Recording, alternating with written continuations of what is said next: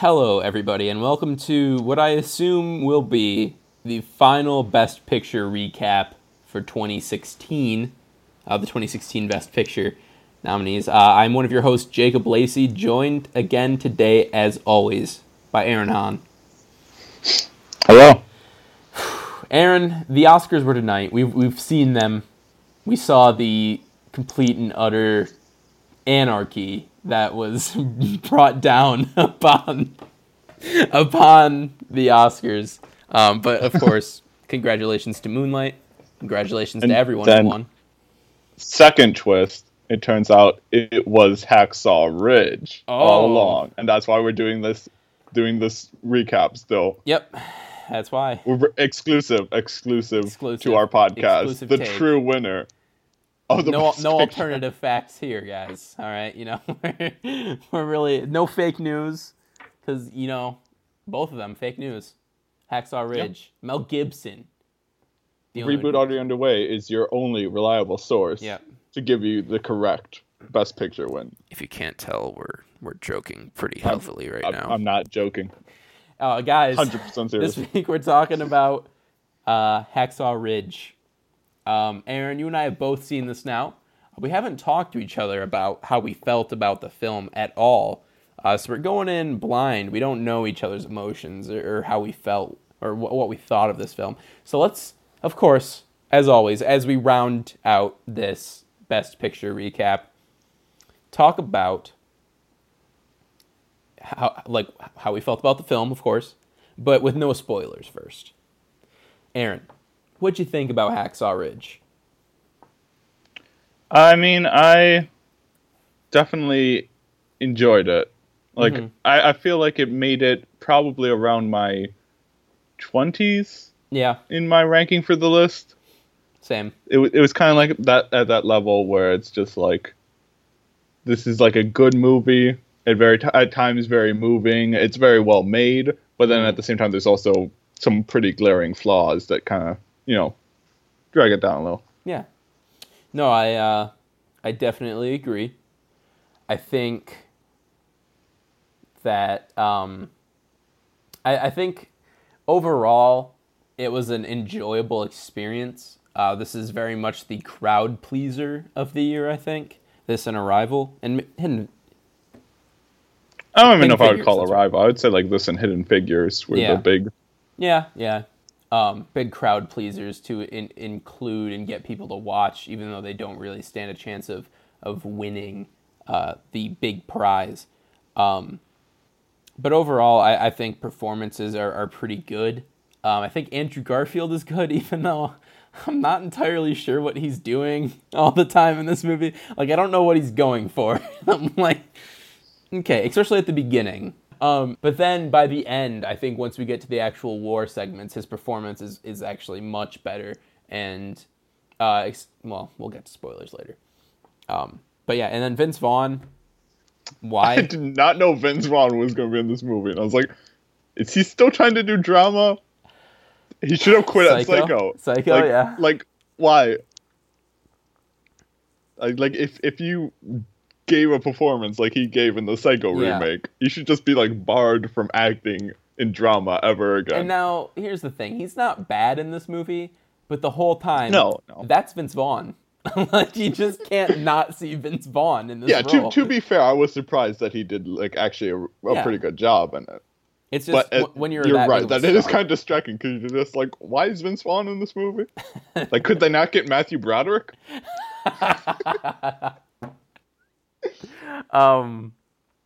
Vince Vaughn is okay, I think. Goodness gracious, what is her name? Teresa Palmer. Interesting performance. I didn't realize it was her until credits rolled. Yeah, I didn't notice until the credits, and I was like, oh, yeah. Mm-hmm. But I was very disappointed that she didn't come back at the end of the movie. It's just oh, okay, I guess we just completely forgot about her character. Yeah, because she was completely unimportant. Yeah, can't have women ruining our manly war movie, Yeah, it is kind of how that felt.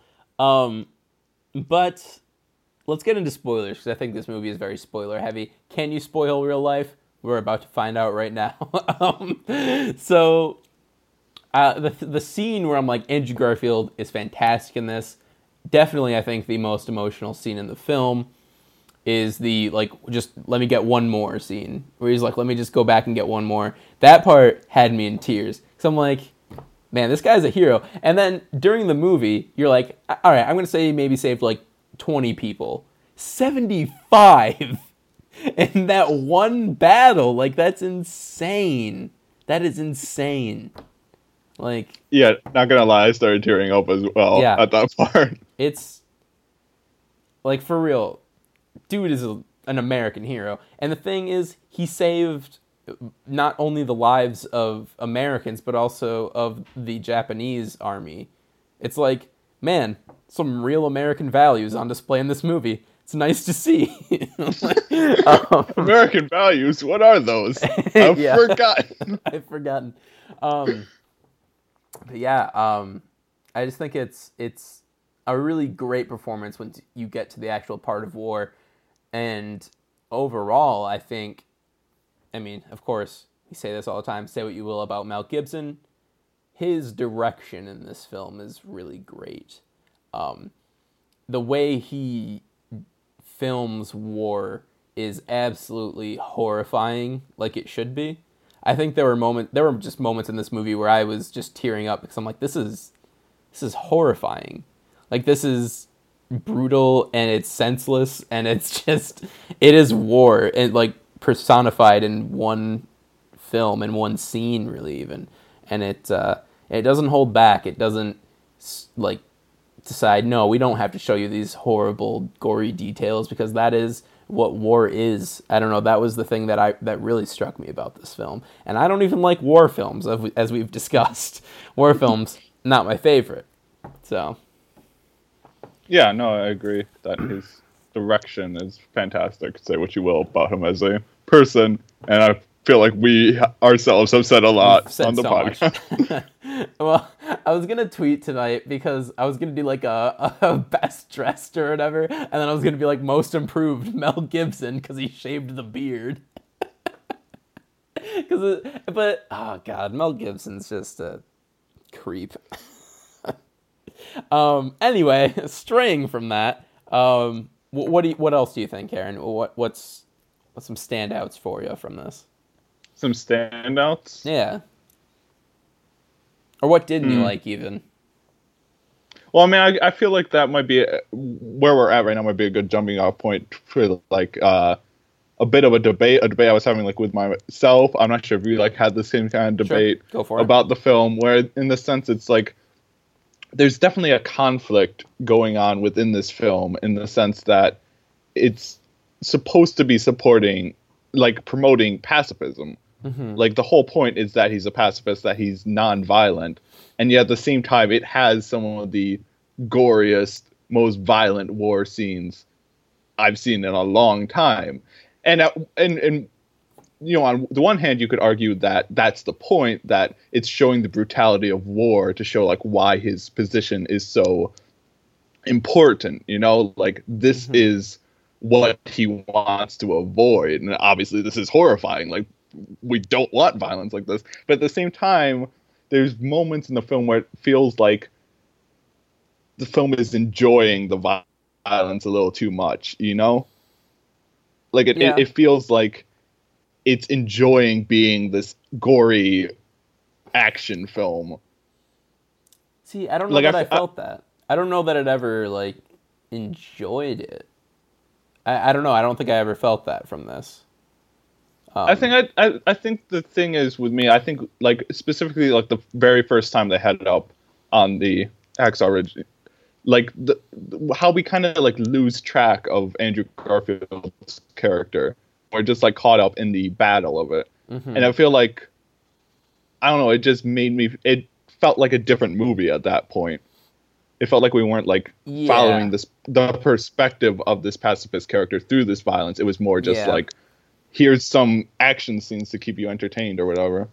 Yeah, the movie does do that a lot. It is very much first hour, him going to war, him in his relationship with his family, with his wife, and then the second hour is just all war. It's very much like a film in 2 acts, basically, where they're very different. But yeah, I don't know that I ever got the feeling that it was enjoying it, but I did get the feeling that it felt disjointed, because we don't really see him for the beginning of that battle very much.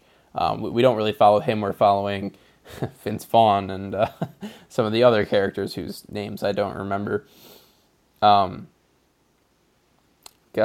Goodness gracious. I had something I wanted to say about that, but now I can't remember anymore, so I don't know. I did like that this film avoided a cliche that I thought was going to happen as soon as they introduce it. As soon as she's like, here's this Bible, keep it in your pocket. Like, oh, you thought it was going to stop a bullet? I'm like, it's going to stop a bullet, or like, he's going to live. Or like when the Japanese soldier like stabs, like when he's hiding under the body and then stabs it, I was like, oh, he's not... If he stabs the Bible, I'm done. I'm out. I'm out of this movie, yeah. Even if it is true, don't put it in your movie. It's too cliche at this point. Yeah, so I was kind of happy that they didn't go for that angle, because that was... as soon as they said that, I'm like, that's going to save him. But no, it saved his soul, Aaron. Yeah. And, that's what I was going to say. I don't know that this movie necessarily is promoting pacifism so much as it's promoting standing by your convictions, which is like, I found to be an interesting like topic for a film that we don't really ever see too much. It's about standing by what you believe in, helping others with those beliefs, and not letting... sorry. I mean, I think you're right that maybe saying it was promoting pacifism was the wrong choice of words, because I do think it's very interesting, especially in that like final moment where he's dragging Vince Vaughn's character back through the battlefield, and it's like the two of them working together. Like he touches the gun for the first time, but he's using it to drag Vince Vaughn back, and at the same time, Vince Vaughn, is carrying his other gun and shooting all the soldiers that are pursuing them. And it's kind of like that balance between their two philosophies, the pacifism and the, justified violence. Yeah. So I do think at the end it makes the message more nuanced, and that not that everyone should be a pacifist, but, Right, that there's value in your convictions as a human. Like even if it seems crazy, you can still help people with them. You can still be useful to people, even if everyone tells you that you're not, or that things that people will like make fun of you. Oh, you're gonna die. It's like, no, I'm not gonna die, and I'm gonna save 75 of you. So take that, like put that in your pipe and smoke it, please. Yeah, I liked this movie a lot, honestly. I mean, of course, I think... haven't seen Fences yet, but I think you cut this and Lion, of course. And then you have an extremely strong group of Best Picture nominees.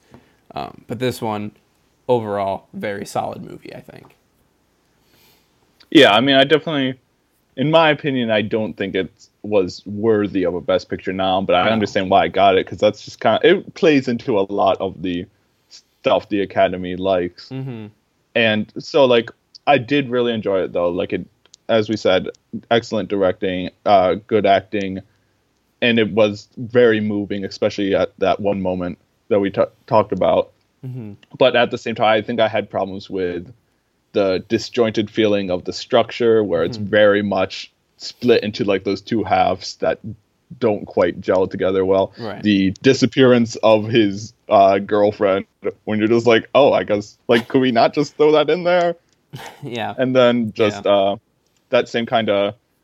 I'm still not settled on the debate over whether it's like it's focus on the extreme gore was a hindrance or a strength. Yeah, that's something to look into, I think.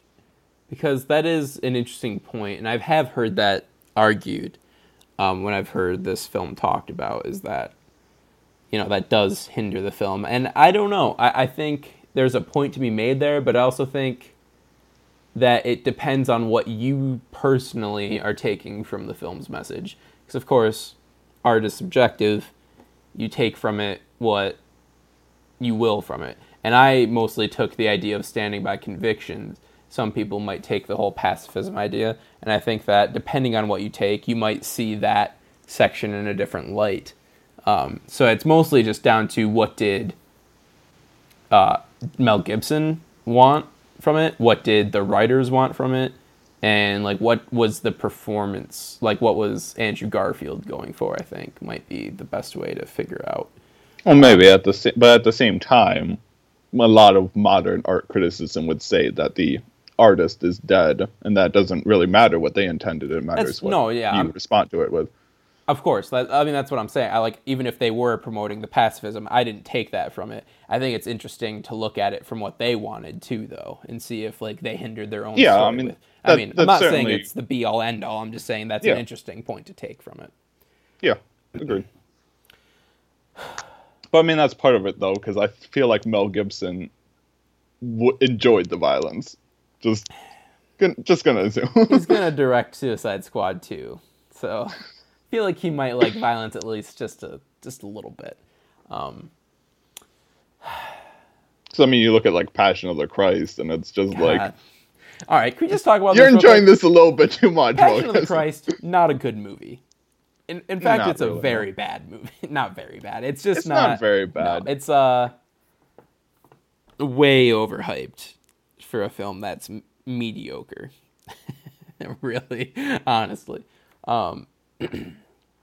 But yeah, so yeah, that was weird going in. I'm like, I don't know what to expect from Mel Gibson as a director. I mean, the only film I'd seen was Passion of the Christ, and that was 13 years ago now. So, was it really? Yeah, I believe so. Wow. It was 2003, right? 2004, maybe? No idea. So yeah, I mean, so his style has changed a lot since then. Even, I mean, he hadn't directed anything since 2006. So, yeah, it would have been 13 years. So, I don't know. It was an interesting film, one that I'm sure I'll probably see again. Just if for nothing other than that just one more scene. Like that is, it's so good. I feel like this is a film I'll end up seeing again, just because this feels like a film that like my parents would like really want to watch and then really enjoy. So I'll just be like, well, I guess I'm watching this again. Yeah. Yeah, and I think the beginning is cheesy, like way too cheesy.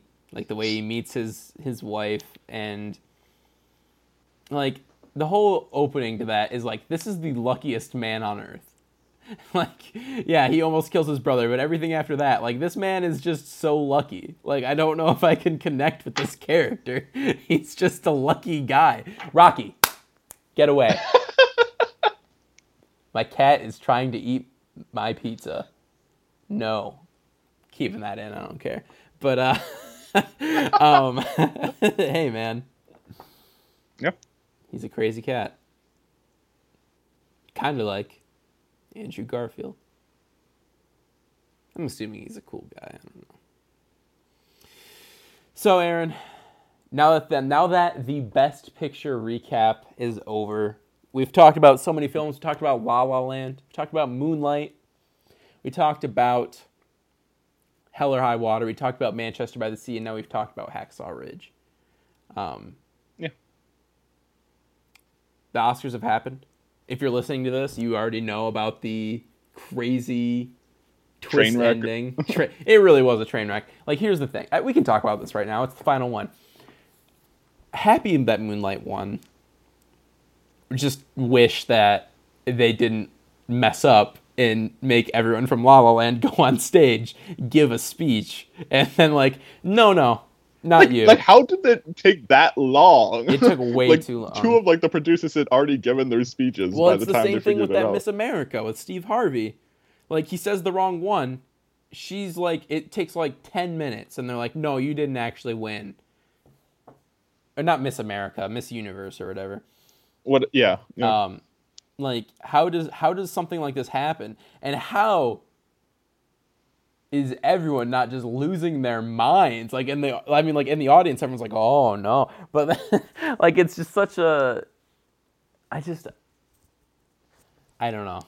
They're on the TV right now. The Moonlight guys. They're winning. They're like, hey, what just happened? And you feel bad for La La Land, but you also feel bad for Moonlight because they were robbed of like their real moment of winning. So